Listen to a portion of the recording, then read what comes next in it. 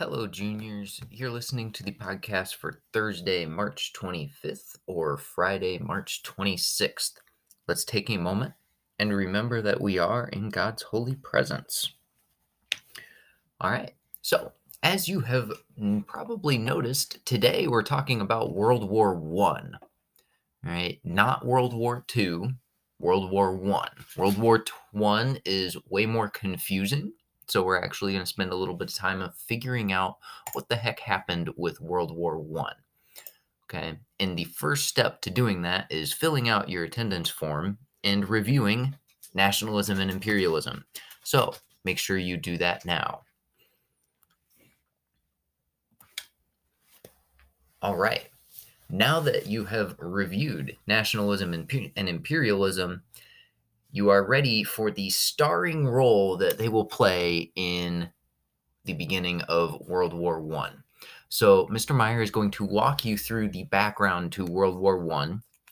You should have your World War One guide open, and you should have your slides up, and wherever you are taking your notes up as well. All right. So nationalism and imperialism were a big deal in the late 1800s, early 1900s, as we have already discussed. All right. We have looked at what it was like for America, but for everyone else in the world, it looked like the countries of Europe fighting each other over control over the rest of the world, especially over trying to control Africa. The countries of Europe ended up kind of like splitting up Africa into a bunch of different colonies, which, by the way, is kind of why Africa is a little messed up now, because the borders that they drew didn't make any sense then, and they still don't make sense now. So the countries of Europe fought each other literally over imperialism. That's step one. Step two is nationalism on steroids and on more and more steroids. It may surprise you to note that the countries of Germany and Italy are younger than the United States. Yes, the areas have existed with people and civilizations a little bit longer than the United States, if we are not counting native civilizations, if we are just counting white people civilizations.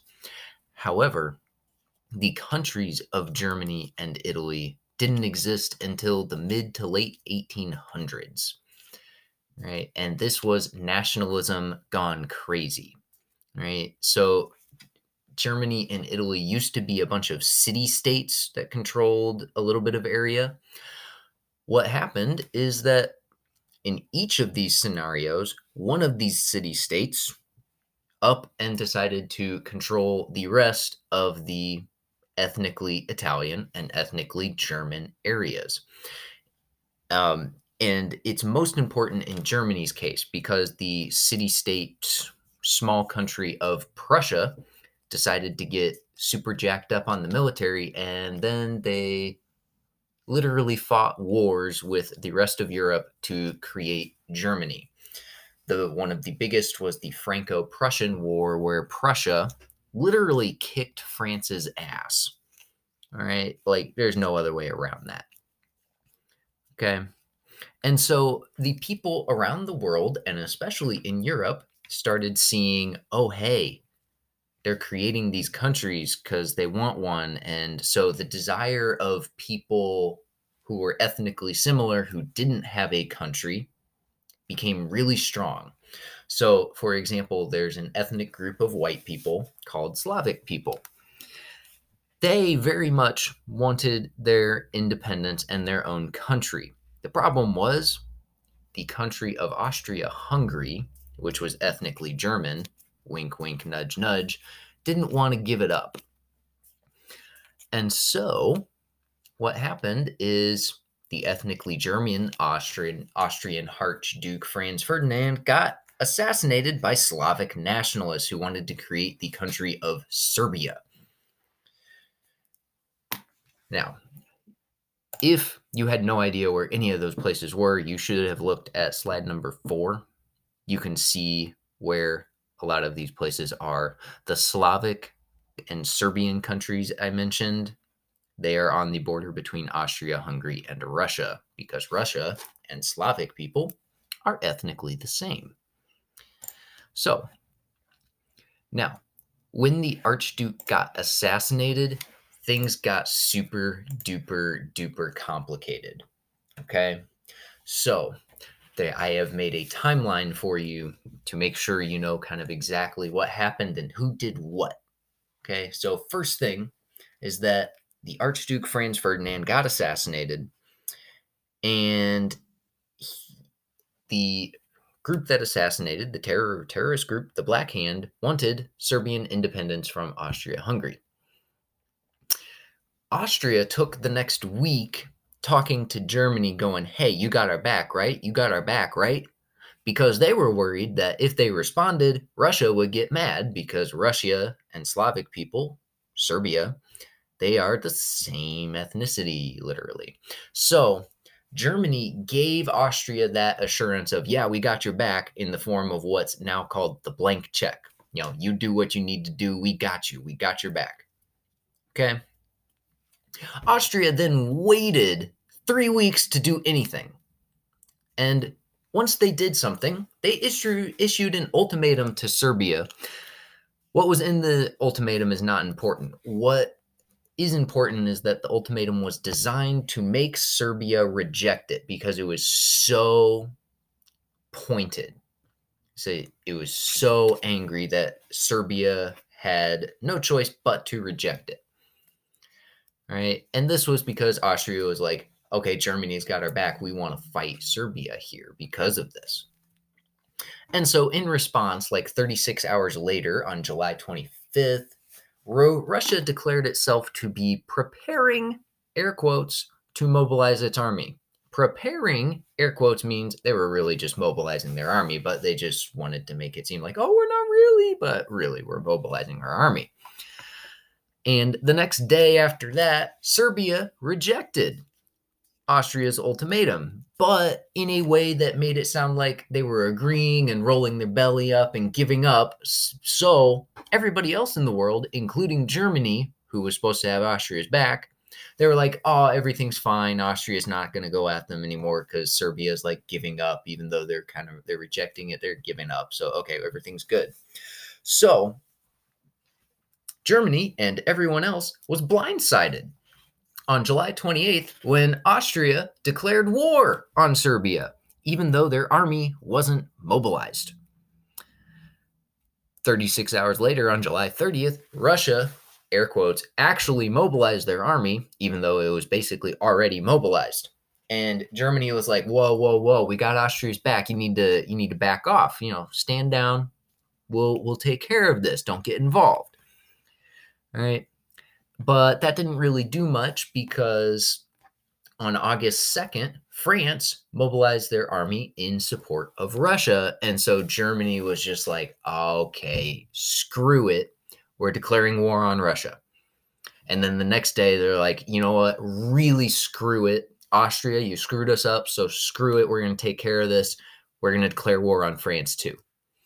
And then on August 4th, Germany was like, yeah, we're going to take care of France right now. We're going to march through the country of Belgium, who's neutral in all of this moving and shaking. We're going to go through Belgium to get to France and attack them. And the British, who were allied with the Russians and the French, were like, oh, no, you don't. Don't do it. Don't do it. And Germany's like, you know what? We're doing it anyway. And so on August 4th, the British declared war on Germany, and everyone was at war with each other. Complicated. Yes. To make it a little simpler, historians have come up with a few reasons for why World War I started, and started all of that mess. Okay? So I want you guys to read about those reasons. That's linked in your World War I guide, step number 2 now. We've moved from step 1 to step 2. Read about them And then in 2 to 3 sentences, right below where it says step 2 in the guide, write 2 to 3 sentences that describe how all of those reasons worked together to cause the war. This should take you anywhere from between 15 to 30 minutes. When you are done, come back to the podcast.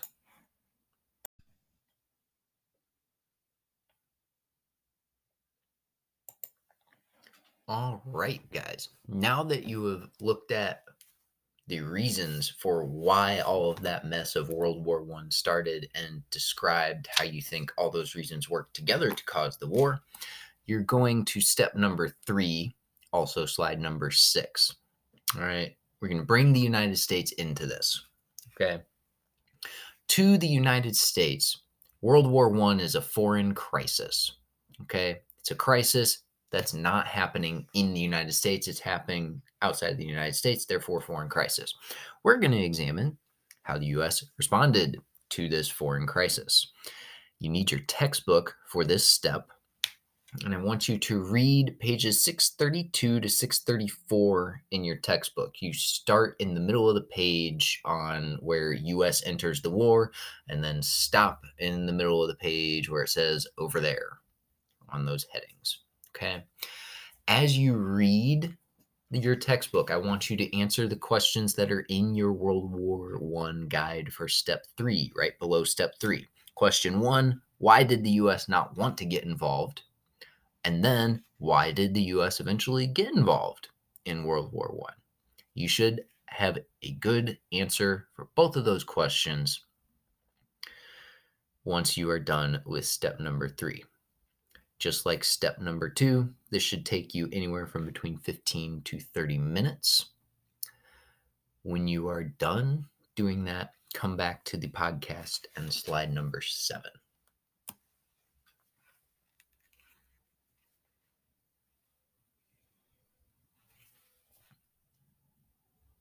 All right. Now that you've figured out why the U.S. ended up getting involved in World War I, we're going to wrap up with World War I by taking some more notes on what the U.S. involvement was like and how World War I ended up going and ending. Okay, so slide number 7.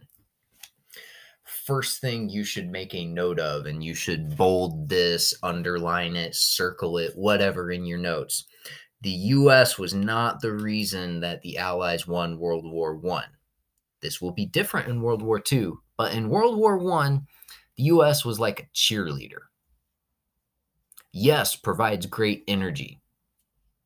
Doesn't actually put the team on their back and carry them to a win.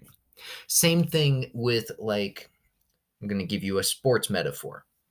The U.S. was the guy off the bench in whatever sport you're thinking of. They're the guy that came off the bench. There's a reason they weren't starting, but they gave you a lot of hustle, got the team energized, and then the rest of the team got energized and were like, we got this, and took care of it. Okay. Why was the U.S. involvement not such a huge deal to World War I? The answer is because World War I was trench warfare, and the U.S. just straight up didn't provide enough people or resources to make a huge difference in trench warfare. All right. Trench warfare, you notice on slide number 7, it's got a link on it. Click on that link and check out that diagram of how trenches worked. Okay. First thing to note about trench warfare is that it's really basically very simple. Dig a trench to hide from the machine guns, because guess what? We have machine guns now. And in order to gain any territory and win at all in World War I, you had to take the opposing people's trench, which means you had to not get killed by machine guns, which was almost impossible. In order to take another trench, you would have to sacrifice a lot of soldiers to make that happen. Okay. And to top it all off, Europe, where a lot of this fighting is happening, Europe is not like Arizona. Okay. It's not a desert. It does not get hot, right? And it's not dry. Everything is wet and it rains a lot. And because it's not a desert, when it rains, if you dig a trench, the water's going to accumulate in the trench and then not evaporate because it's not a desert. When you're not in a desert, water doesn't evaporate very fast. Right. And so soldiers are literally living in these trenches that are filled with water. And because they're filled with water, they attract, diseases and rats and giant bugs. And the countries were expecting these soldiers to, go win the war. Okay. If you want to see what the fighting in World War I looked like, look at these to see it in action. Check this out link on slide number 7. It comes from a movie called All Quiet on the Western Front, which was made in 1930, which means that the people that made this movie experienced World War I, and the people they got to act what you see out, a lot of them fought in World War I. So it's very realistic up to the point of, they weren't actually killing each other because they were filming it. All right. You can pause and view that. So, hope you enjoyed the movie clip. As I already pointed out, in order to win in trench warfare, you needed a lot of people. Failing that, you needed a way to cross the trench from one trench to another without getting killed by the machine gun.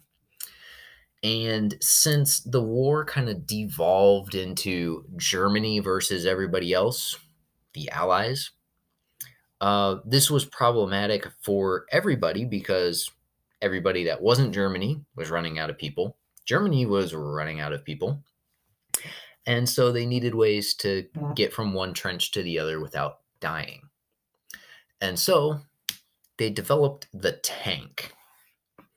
The tank in World War I wasn't super amazing like it is now, but it did its job. It got people from one trench to the other without dying, and it had a machine gun on it so it could kill the people that weren't in tanks. Right? And since the Allies developed the tank first, they won World War I. Pretty simple.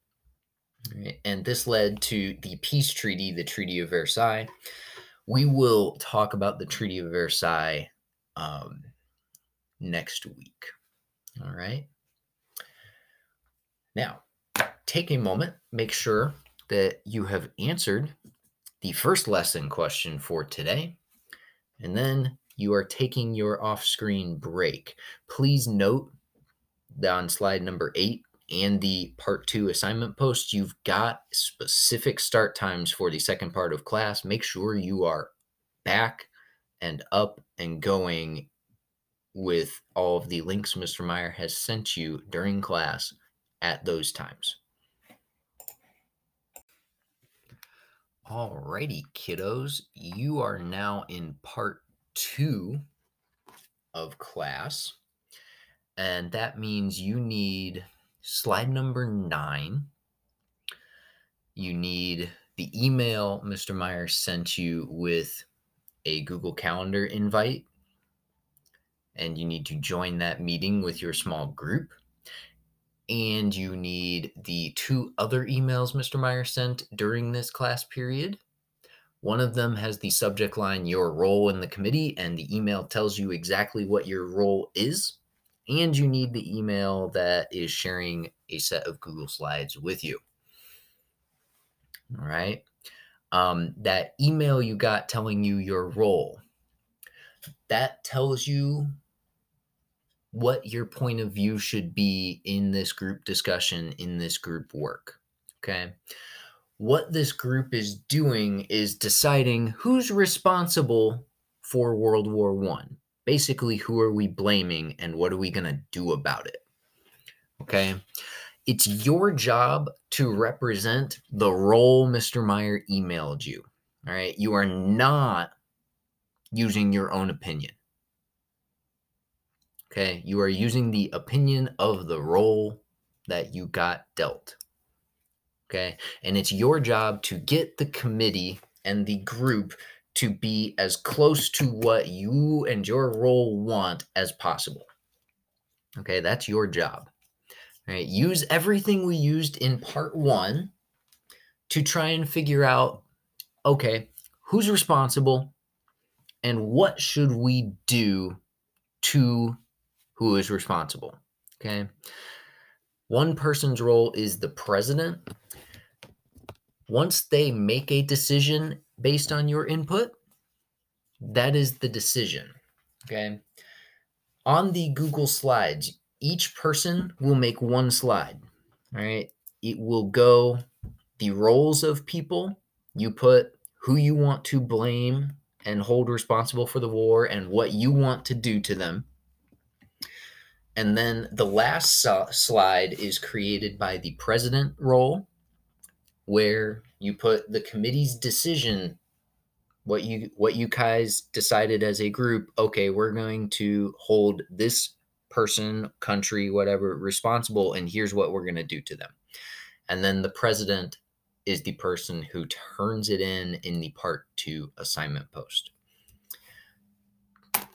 Doing all of this should take you about 30 minutes. Mr. Meyer will be popping in and out of the meetings that you are supposed to be in. Hopefully you are there and contributing to your group. If you are not, that's really problematic for you. Okay?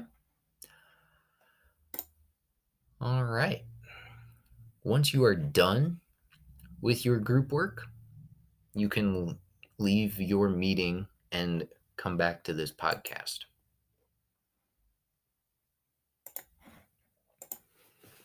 All right.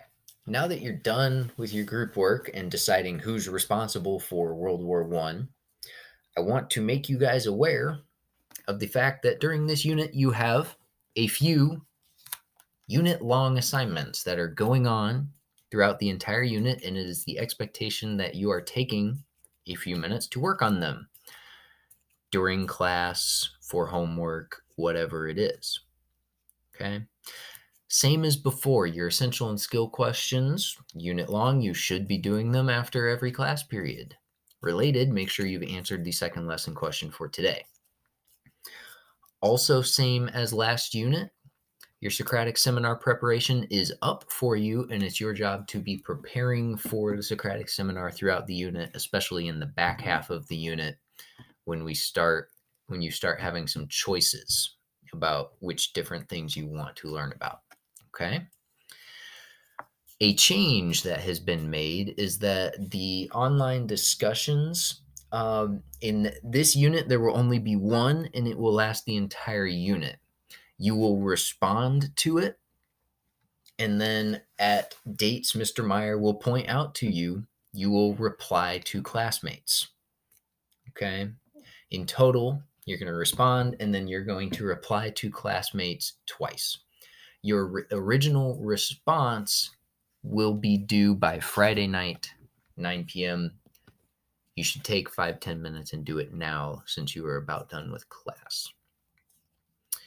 And then finally, for this unit specifically, you're going to learn some vocab, because slang from back at the times we are studying, for this unit especially, is super fun. Okay? And so there is an assignment called 1920s vocab.